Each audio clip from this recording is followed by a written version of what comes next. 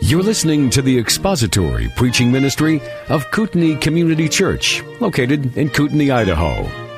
We pray that Christ is exalted and your spirit is blessed by the teaching of God's Word. For more information about Kootenai Church, please visit us online at kootenaichurch.org.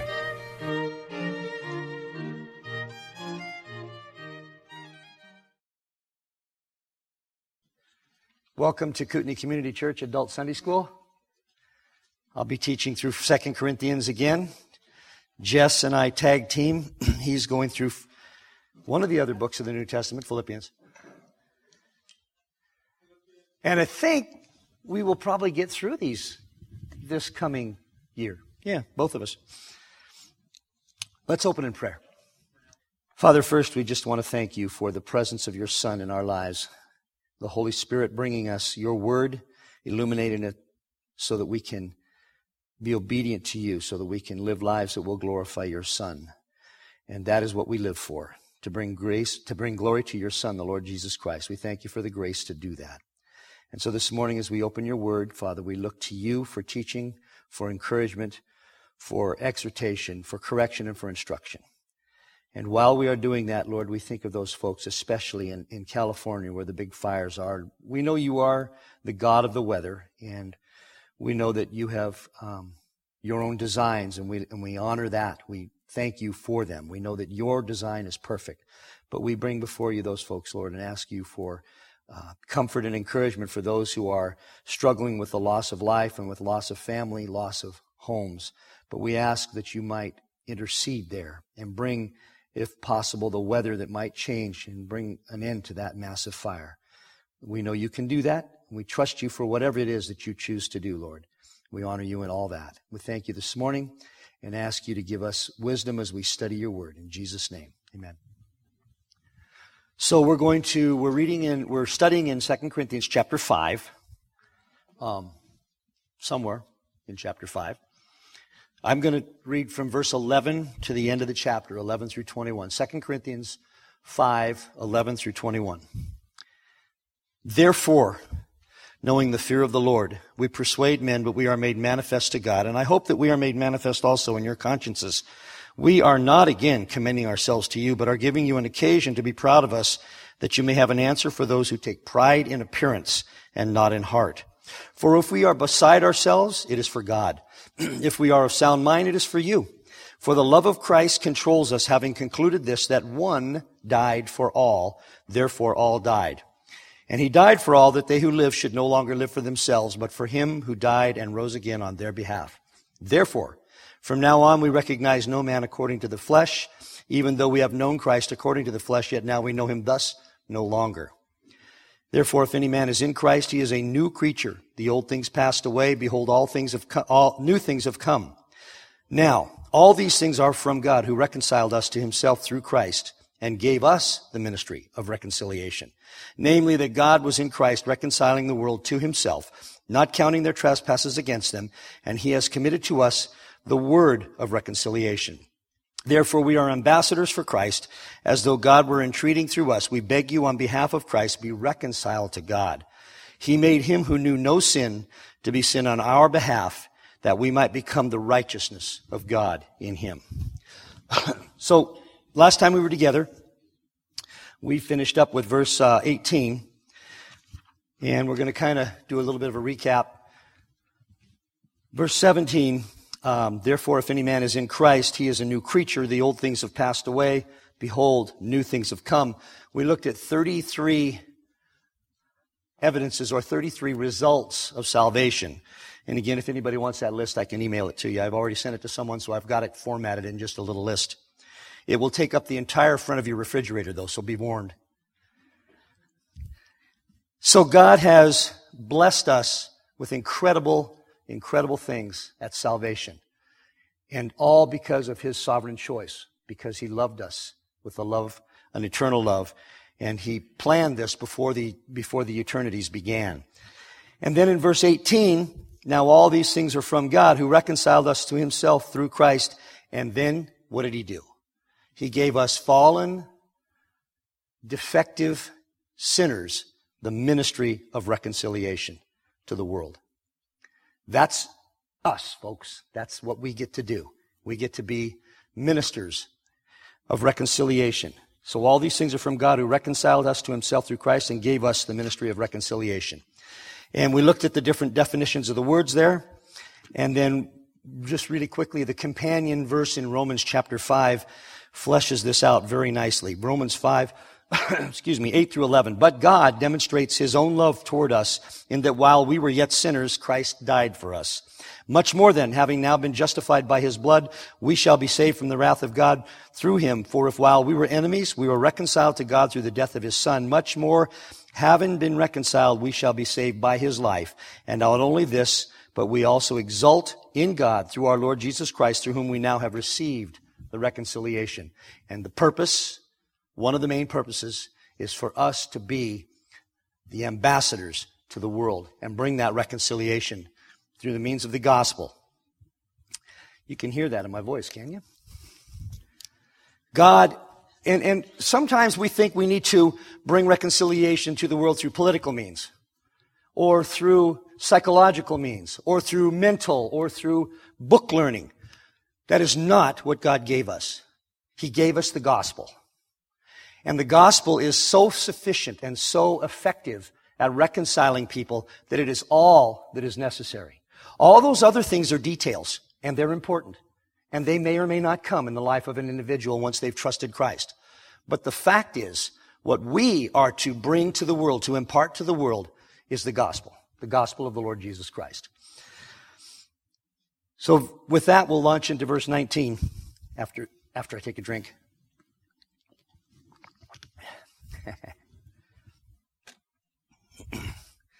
You probably know better than to trust me with water around electronics, Jess. Where'd you go? Yeah. Verse 19. So let's read verse 18 again. Now, all these things are from God, who reconciled us to himself through Christ and gave us the ministry of reconciliation, namely, or in the King James, I believe it says, to wit, that God was in Christ reconciling the world to himself, not counting their trespasses against them, and he has committed to us the word of reconciliation. There is a sense in which the world has been reconciled to the God, actually more than a sense, a fact, in which the world has been reconciled to God by the work of Christ. But it is not that all of the world has been saved, for that would violate the clear teaching of Scripture that salvation is a work of God and is applied to the sheep that he has chosen before the foundation of the world. John the Baptist declared that Christ was the Lamb of God who takes away the sin of the world in John 1:29. And everyone knows what is arguably one of the most famous verses in the entire Bible, John 3:16. For God so loved the world that he gave his only begotten, that whoever believes in him shall not perish, but have eternal life. Jesus is called the Savior of the whole world in John chapter 4, verse 42, and in 1 John 4:14. To be true to Scripture, however, we must investigate the whole counsel of God, the whole counsel of God's Word. Scripture teaches, unfortunately, that most people will suffer eternal punishment. It does teach that. Ezekiel chapter 18, verse 4. Let me grab this.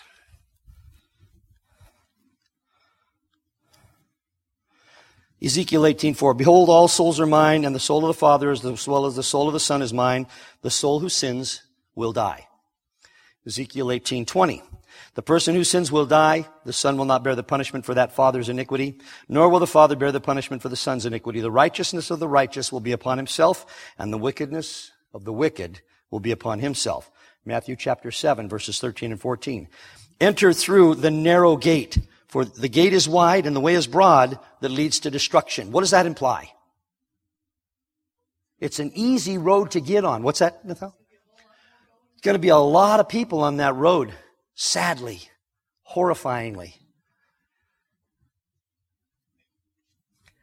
And there are few who find, but for the gate is small. Oh, excuse me, let me restart that. Enter through the narrow gate. For the gate is wide and the way is broad that leads to destruction, and there are many who enter through it.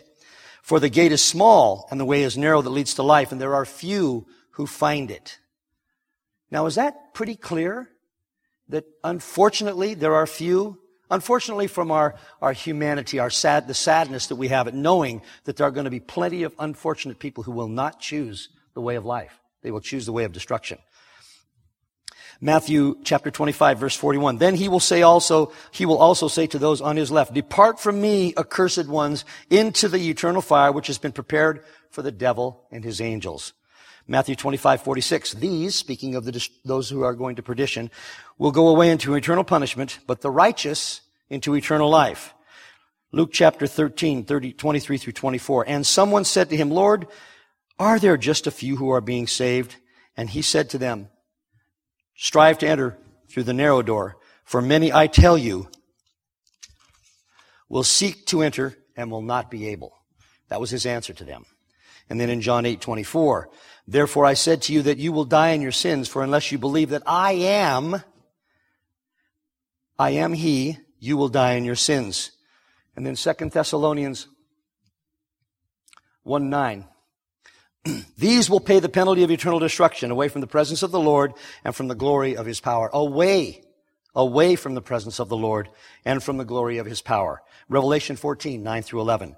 Then another angel, a third one, followed them, saying with a loud voice, if anyone worships the beast in his image and receives a mark on his forehead or on his hand, he also will drink of the wine of the wrath of God, which is mixed in full strength in the cup of his anger. And he will be tormented with fire and brimstone in the presence of the holy angels and in the presence of the Lamb. And the smoke of their torment goes up forever and ever. And they have no rest day or night, and those who worship the beast in his image and whoever receives the mark of his name. And then Revelation 20, 11 through 15. Then I saw a great white throne and him who sat upon it, from whose presence earth and heaven fled away, and no place was found for them. And I saw the dead, the great and small, standing before the throne, and books were opened, and another book was opened, which is the book of life. And the dead were judged from the things which were written in the books, according to their deeds. And the sea gave up the dead which were in it, and death and Hades gave up the dead which were in them. And they were judged, every one of them according to their deeds. Then death and Hades were thrown into the lake of fire. This is the second death, the lake of fire. And if anyone's name was not found written in the book of life, he was thrown into the lake of fire. Have you ever had a child, and I know this is an old analogy, but we're going to use it anyway, approach a wood stove with what looked like in their eye the intention to investigate that wood stove? And you went, they're going to find out, aren't they? No, probably not. You went, don't touch the stove. You warned them. Now, if they touch the stove anyway, well, then they got a really good lesson about heat and cold and pain.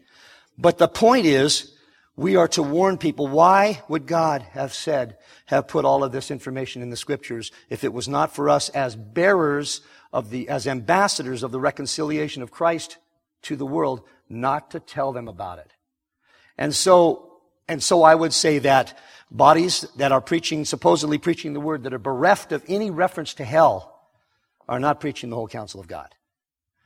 It's an unfortunate thing, but warnings are important.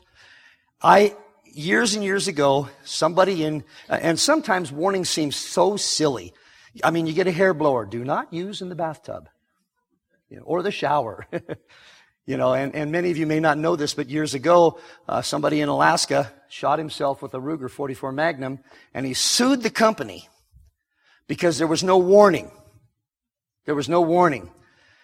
He bought the gun used, and whoever sold it to him didn't have the original box and the original warning manual, or the original manual with the warnings that were in it. So that's why nowadays, whenever you buy a firearm, usually it has a book printed on the side of the barrel.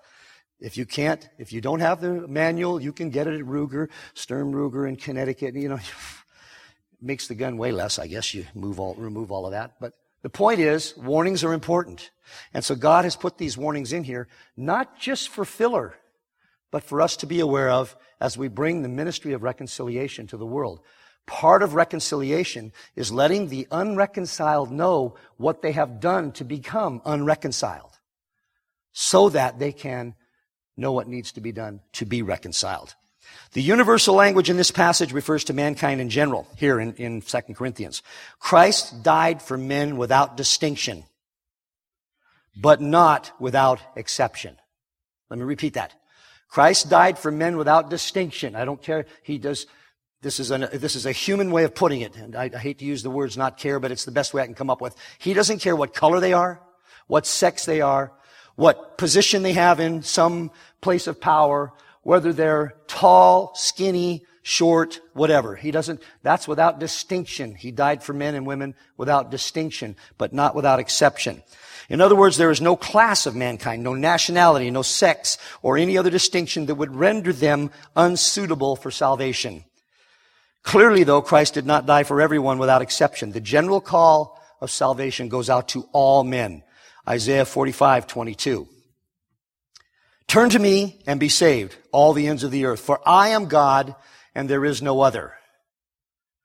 That's an exclusive statement. Isaiah 55:1. Ho, everyone who thirsts, come to the waters, and you who have no money, come buy and eat, come buy wine and milk without money and without cost. Matthew 11:28. Come to me, Jesus said, all who are weary and heavy laden, and I will give you rest. Matthew 22:14. For many are called, but few are chosen. Who chooses? Did I? No, I did not. I wouldn't have. I was darkened. I would have chosen the darkness every time if it hadn't been for the Holy Spirit regenerating me. Revelation 22:17. The Spirit and the bride say, come. And the one who hears say, come. And let the one who is thirsty come. And let the one who wishes take the water of life without cost.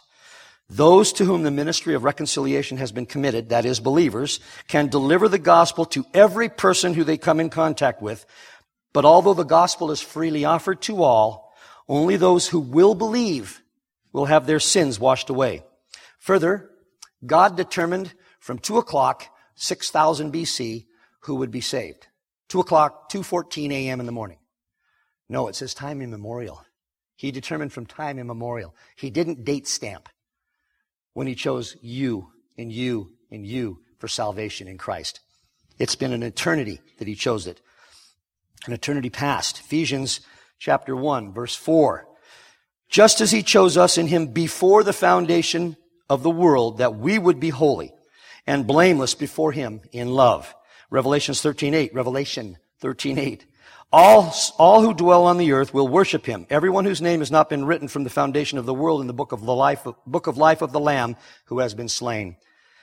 Revelation 17:8. The beast that you saw was and is not and is about to come up out of the abyss and go to destruction. And those who dwell on the earth whose name has not been written in the book of life from the foundation of the world will wonder when they see the beast that he was and is not and will come. And 2 Timothy 2:10. For this reason I endure, Paul says, all things for the sake of those who are chosen, so that they also may obtain the salvation which is in Christ Jesus, and with it eternal glory. And 2 Thessalonians 2:13. But we should always give thanks to God for you, brethren, beloved by the Lord, because God has chosen you from the beginning for salvation through sanctification by the Spirit and faith in the truth. 2 Thessalonians 2:14, one verse farther. It was for this he called you through our gospel, that you may gain the glory of our Lord Jesus Christ. Believers have been called. The sheep heard his voice, and they trusted him. They entered through the door. Christ laid down his life for the sheep, the bride, the church that the Father would give to him. John 10:11. And any of you who were here when Jim was going through John, this was beautifully hammered home again and again and again, that salvation is a choice of God. That salvation is a gift. It is a gift. And even that the faith that was required to accept that gift, it was even given to us by the Father. John 10:11. I am the good shepherd, and the good shepherd lays down his life for the sheep. John 10:15. Even as the Father knows me, and I know the Father, and I lay down my life for the sheep. John 17:9. The great prayer of the Lord Jesus Christ. I ask on their behalf. I do not ask on behalf of the world, but of those whom you have given me, for they are yours. Romans 8:32 and 33. He who did not spare his own son, but delivered him over for us all, how will he not also with him freely give us all things? Who will bring a charge against God's elect? God is the one who justifies. And then Ephesians 5:25, that wonderful passage that men use to browbeat their wives. Oh, wait a minute. Is that what I said? Which they shouldn't. They should be paying attention to what it says to them. Ephesians 5:25, husbands, love your wives just as Christ also loved his church and gave himself up for her. Now, there's a whole lesson in that about marriage, but we're just looking at the representation of what Christ did. He gave himself up for the church. for the body of Christ, for the beloved, for the bride, for the sheep. And so it is in this sense that God gives common grace to all men, and his reconciliation of men through Christ is such that the salvation message goes out to the whole world, but only of the elect will be regenerated and will trust Christ. In no way is universalism taught here. Rather, the concept of potential actual salvation is taught. Was Christ's birth, death, let me slow down and say this slowly. Was Christ's death enough of a propitiation if the entire body of the human race was going to be saved? Was it enough? Of course it was. It was everything God does is sufficient. But only the elect are what the propitiation ends up being applied to. His death could have saved the entire human race from the beginning of time until the end. Not all will be saved, though we saw those warning verses that many will not choose. Many will not be chosen. Many will not be elect. Not all will be saved, and those who will not believe can justly be condemned. All men are saved in the temporal sense. They are protected, sustained, allowed access to food, water, and other things. But in the eternal sense, Christ is the Savior of all men, especially of believers, as it says in 1 Timothy 4:10. What a marvelous verse. By the way, the Bible is the best commentary on itself. It is the best commentary on itself. You should be wearing your Bibles out, flipping back and forth. And with the modern technology we have, these chain references, it's a wonderful thing. You can jump back and forth and verify and corroborate and expand. It's a wonderful thing. Not counting their trespasses. It says in 1 Timothy 4:10, for this we labor and strive, because we have fixed our hope on the living God, who is the Savior of all men, especially of believers. Now in this verse that we're studying, chapter 5, verse 19, not counting their trespasses against them is the description of reconciliation. That is what reconciliation is. When you reconcile in a family feud, if you will, with someone that you've been struggling with, both of you stop counting the things you did against each other as of having any importance. That's what reconciliation is. It's not counting their trespasses against them. Doesn't mean they didn't do what they did, but you forgive them. The forgiveness of sins. Once a sinner's sins are forgiven, then that sinner can truly be reconciled to God. It is iniquity that has made a separation between man and God. Christ died in the place of those who would believe, and that wondrous truth has been committed to all believers to spread everywhere. Now, we don't know who the chosen are, so we better tell everybody. We don't know who's going to make it out of the fire, so we better stand at the door and usher as many as we can through it. Whoever comes to the door. And who is the door? But let's be grateful that it's the Holy Spirit that has the responsibility of salvation. We don't have the responsibility. We don't have the responsibility. What a terrible responsibility that would be. It's the Holy Spirit who is in charge of that. In the sense of solid, trustworthy information that is conveyed by the translation of the Greek word logos is conveyed here. This word, the word translated logos is the word of reconciliation. The word of reconciliation. And there's a great body of descriptive information about that word in ancient Greek writings. It is the difference between truth and myth. I'm sorry, but according to the Scriptures, there is no other name under heaven by whom men shall be saved but the name of Jesus Christ. Now, I didn't quite quote that accurately, but sometimes the apostles didn't either. They didn't quote the Old Testament exactly, but you can look it up. There is no other name under heaven by whom men will be called to be saved but the name of Christ Jesus. There aren't many ways to God. There's one way. And he has outlined it in his word. So the translation of this Greek word, there were many myths circulating in the ancient Greek world as there are today. Many of them were false ideas about heaven and hell. One commentator explained it this way. He said, in Greek thought, logos or logos indicates what is true and trustworthy as opposed to the term myth, mythos, which is descriptive of what is fictitious and spurious. Socrates, for example, declares that a particular story is no fictitious myth, but a true logos. Hence, the term logos carries with it, like a kind of overtone, the implication of truth and genuineness, and is accordingly peculiarly appropriate as a synonym for the gospel, which is the word of truth. So this is the word of reconciliation. There are numbers of places where there are phrases with the preposition of, the word of truth, the word of reconciliation, the word of life. Many, many in the Scripture. And that cements for us that it is the word of God, it is the truth of God that is the truth. Let everything else be a myth.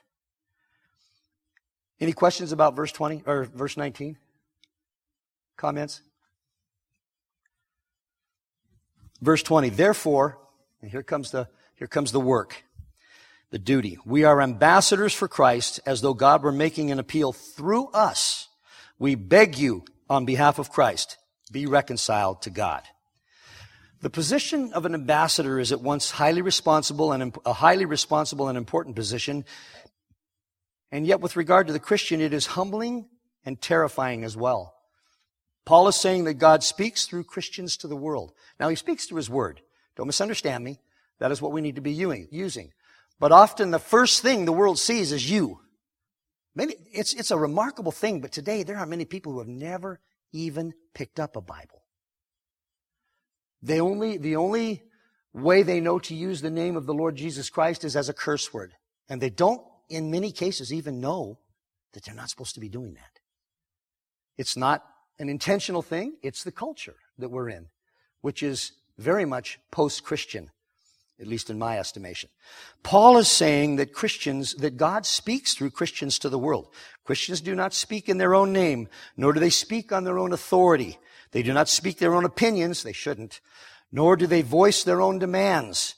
They speak as a representative of the King of Heaven, and they are authorized to speak in His name. So the word ambassador is the same word as presbyteral, where we get the word elder or older person. The idea is this is an older person who has the gravitas and the authority and the presence to convey from a potentate to some people the directions that the king has given, the information that the king has given. So now, I was thinking about this, and we'll talk about it, but in this sense, it is in this sense that Haman was an ambassador for Xerxes. Remember Haman, the guy who tried to get all the Jews killed? He was actually Ahasuerus' ambassador.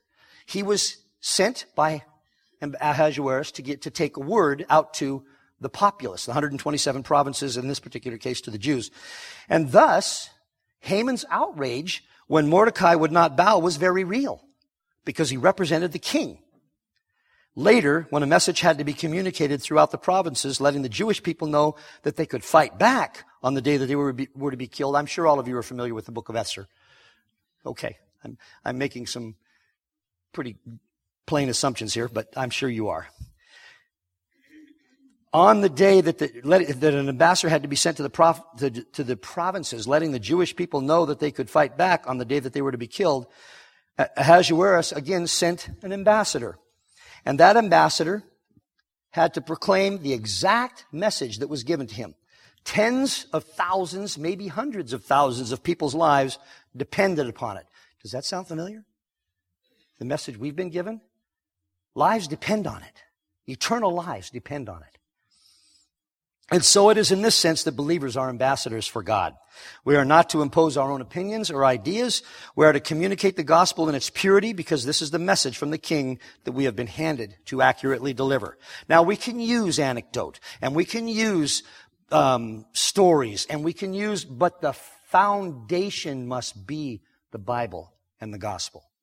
And that is what we should spend our time on. It doesn't need our help. I wish I had that quote. Spurgeon said something like, the Bible is a lion, someone in here must know that quote by heart. But basically, it's the Bible is like a lion. Set it loose, it will defend itself. That's a very loose adaptation of his quotation. We need to be about the business of understanding and communicating the Word of God. And fortunately and gratefully, this body is a good example of that, and I'm grateful to belong to this body. So it's in this sense that we are ambassadors. We are to be familiar with the message of the King. We are to be thrilled with the message of the King, even the hard parts. We are to be faithful to the message of the King. And this is the message, the Word of God. So, do you find yourself throughout the week sometimes repairing back to Scripture that you've heard, trying to figure out ways to make it more clear to people? That's a good thing. That's what God wants us to be doing. But be careful to use Scripture to comment on Scripture. There are good commentaries out there, very good ones. But God wants you to think through these things and to be able to use His Word as the sword that He wants you to have in your hand. So, any comments or questions about verse 20? We're going to finish this chapter today. Maybe. Verse 21. He made, this has got to be one of the most, does anybody have a favorite verse in the Bible? You know, it's okay to have one. You're not actually saying the rest of the Bible's bunk. No, you're just saying this is a gem among gems. And this is the one. But what you'll find, at least what I've found, is over the years, it changes as God works in your life. And different things have to be purged, and different things are exciting. Different verses will happen. But this is probably one of the most wondrous verses in the Bible. It's almost like somehow the Holy Spirit, in His wisdom, has been able to encapsulate the gospel in 15 words. I think that's how many there are in the Greek. He made Him who knew no sin to be sin on our behalf, that we might become the righteousness of God. Jesus challenged the Pharisees and the Sadducees. He said, "Which of you convinces me of sin?" Pilate declared that he could find no guilt in Christ.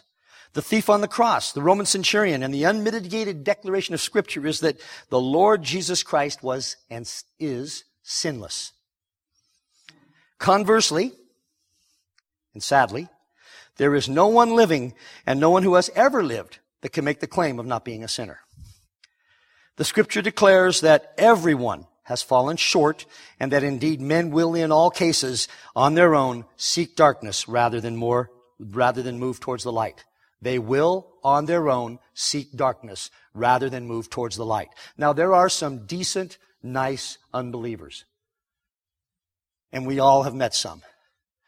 And some of us, before we became believers, were not very decent and not very nice. And there's people in here who've known me for many years, and they say, yeah, that's really true.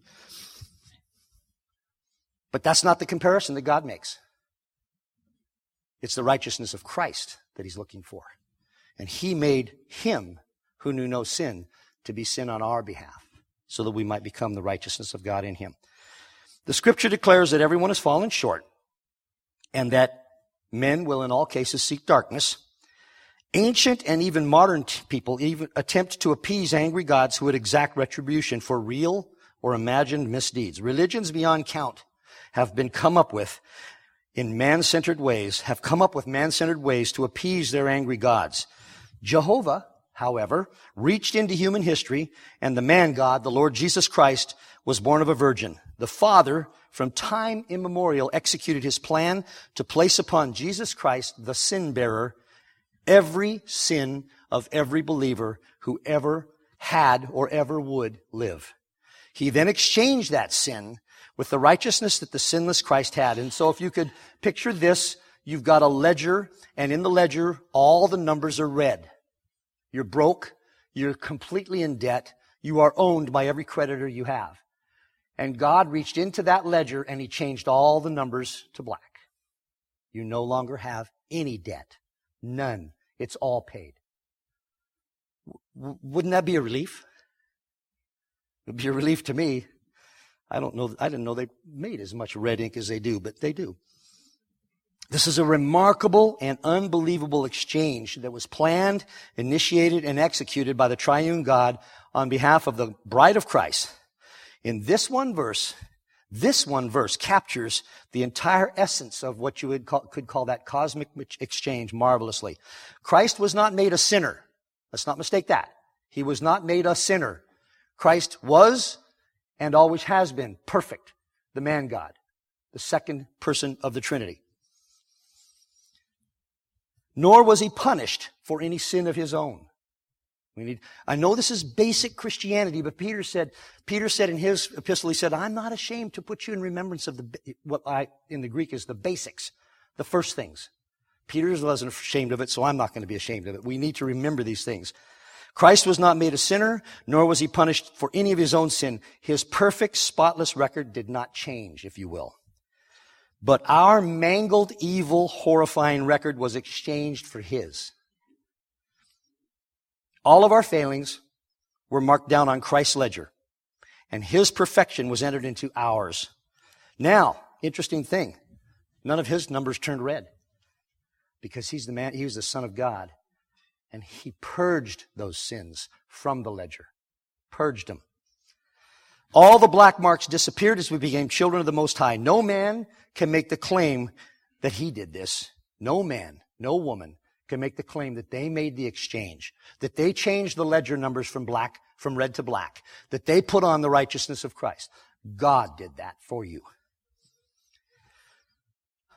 After salvation, after baptism, after all these things, if you will, and you're working out your salvation with fear and trembling, none of the method of forgiveness and reconciliation does not change. One does not need to kneel and recite monotonous made-up prayers or sections of Scripture even to plead for forgiveness and reconciliation. It was done. It was done. One simply needs to do the same thing they did when they first came to Christ. Go to him, confess, ask forgiveness, rise up and obey. What does it say in 1 John 1:9? If you confess your sins, this is after salvation. This is maintaining our relationship with the Lord Jesus Christ, with the Holy Spirit, with the Father. If you confess your sins, he who is faithful, he is faithful to forgive you your sins and to cleanse you from all unrighteousness. This was done by God himself on our behalf, and because of this, we become the very righteousness of God himself. I don't think we're going to really comprehend that this side of heaven. I think that's one of those things that we see through, at least I see through a glass darkly. I can't imagine having the righteousness of Christ, knowing what I am. I can't imagine it. It seems like God got gypped really bad. But he chose to do that. He chose to do that.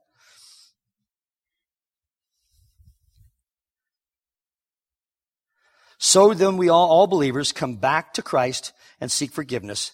And Scripture says, indeed, that he is faithful and just to forgive us of our sins and cleanse us of all unrighteousness. That doesn't change. Encapsulated in this one sentence is the totality of the gospel. Now, that doesn't mean that you can memorize 2 Corinthians chapter 5, verses 21, and you're done. But it's a good one. It's good to memorize it. Christ was the sinless offering who became the location, if you will, of all the sins of every believer. And because Christ's work and sacrifice, we became the location of the righteousness of Christ that God requires for eternal life. The map of eternity showed that the location of sin was the sin bearer, the Lord Jesus Christ. The longitude and the latitude were the Lord Jesus Christ. And the location of righteousness, his righteousness, became us. What an exchange. And so this verse, it's like a diamond placed in the middle of a bunch of gems. It stands out, at least to me. It's a marvelous verse. It's a marvelous comfort to recognize that everything that is ever needed was done one time for all by Christ. So any comments before we close chapter 5? Anything at all? Yes. The modern day gospel, unfortunately, seems to incorporate a lot of humanism, a lot of attempted psychology, don't misunderstand me, I'm not saying all psychology is wrong. Even a blind hog finds an acorn now and then. And some of them psychologists have gotten it right occasionally.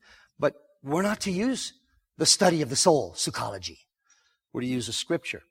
And so I think, correct me if I'm wrong, or you other elders, or any of you other teachers in here, when we focus on other than God's Word as the foundation and look for answers in it to deal with our interpersonal relationships after salvation, with our interpersonal relationships, our responsibilities to government, our responsibilities to others, our responsibilities to our children, when we look elsewhere, then we end up trying to make Scripture connect with that or conform to that.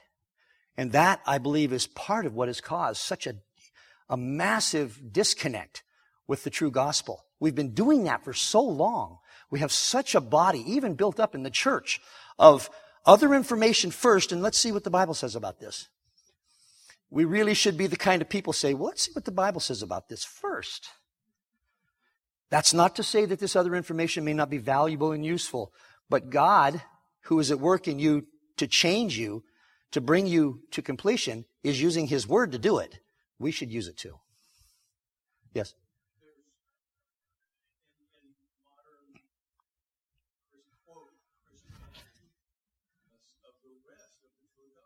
Yeah, God is not, as you said, monochromatic. He's a rainbow.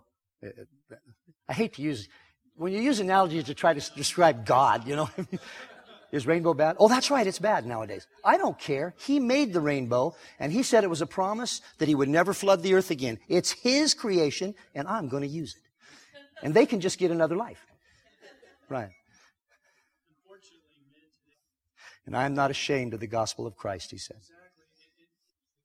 Yeah, not self-help. Does everybody hear that? Men have taken the gospel and made it more palatable, more tasty. The gospel has a taste of its own, and it doesn't need seasoning. Yes? It's another gospel.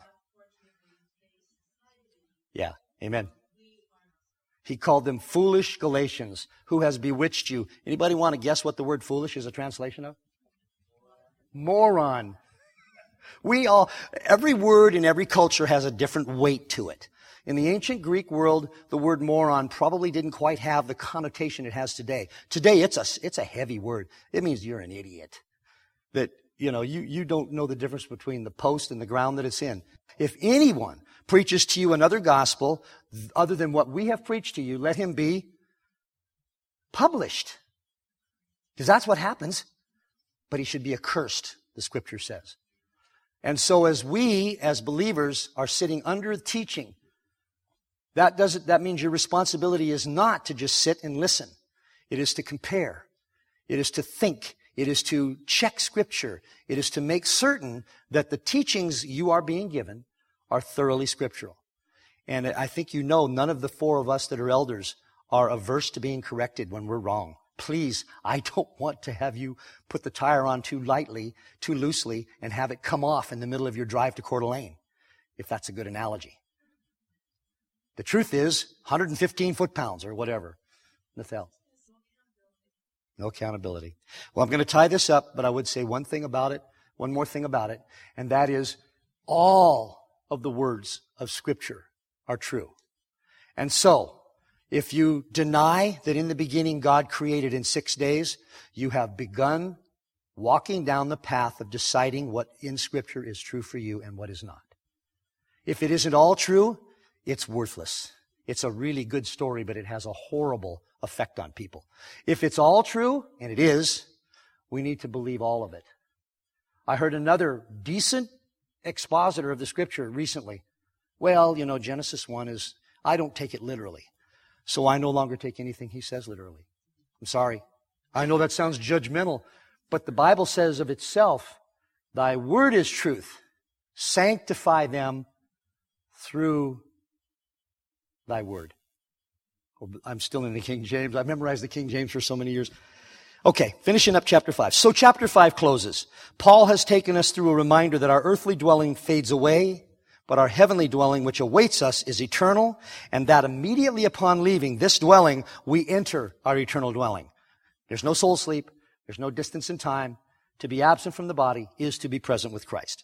There is no wait. There's no second place, no place of purging. There is here, he said, and then there is there. Paul struggled mightily with the desire to be at home with the Lord, but he knew that the Father had great work for him to do, and so he labored on in his earthly tent, longing for his heavenly body and dwelling, but doing the work God had given and sent him to do, the ambassadorship God had given to him.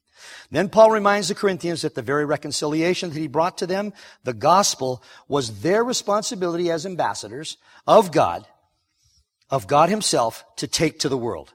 The chapter ends with that glorious verse that we just talked about that succinctly ties up the entire concept of the gospel. Christ, the sin bearer, takes all of the sin of believers and gives all of his righteousness to them at salvation. And thus chapter 5 closes. And you could almost end the book there. But the Holy Spirit had a better idea. So we'll be looking at chapter 6 in a couple weeks. I think Jess will probably be teaching in Philippians again next week. Let's close in prayer. Father, thank you for your word. Thank you for the magnificent work you did of giving us both the Lord Jesus Christ, who is the Word in flesh, and then communicating about him to us through the living Word of God. We take it as it is written. We believe you. We trust you. We thank you that you have even given us that faith so that we can indeed trust and obey. And we ask for those things today in Jesus' name. Amen. Thank you for listening to the latest podcast from Kootenai Church. If you'd like to learn more about Kootenai Church or to donate to our church ministry, you can do so online by visiting kootenaichurch.org. We hope you enjoyed this podcast and pray you'll join us again next time. Once again, thank you for listening.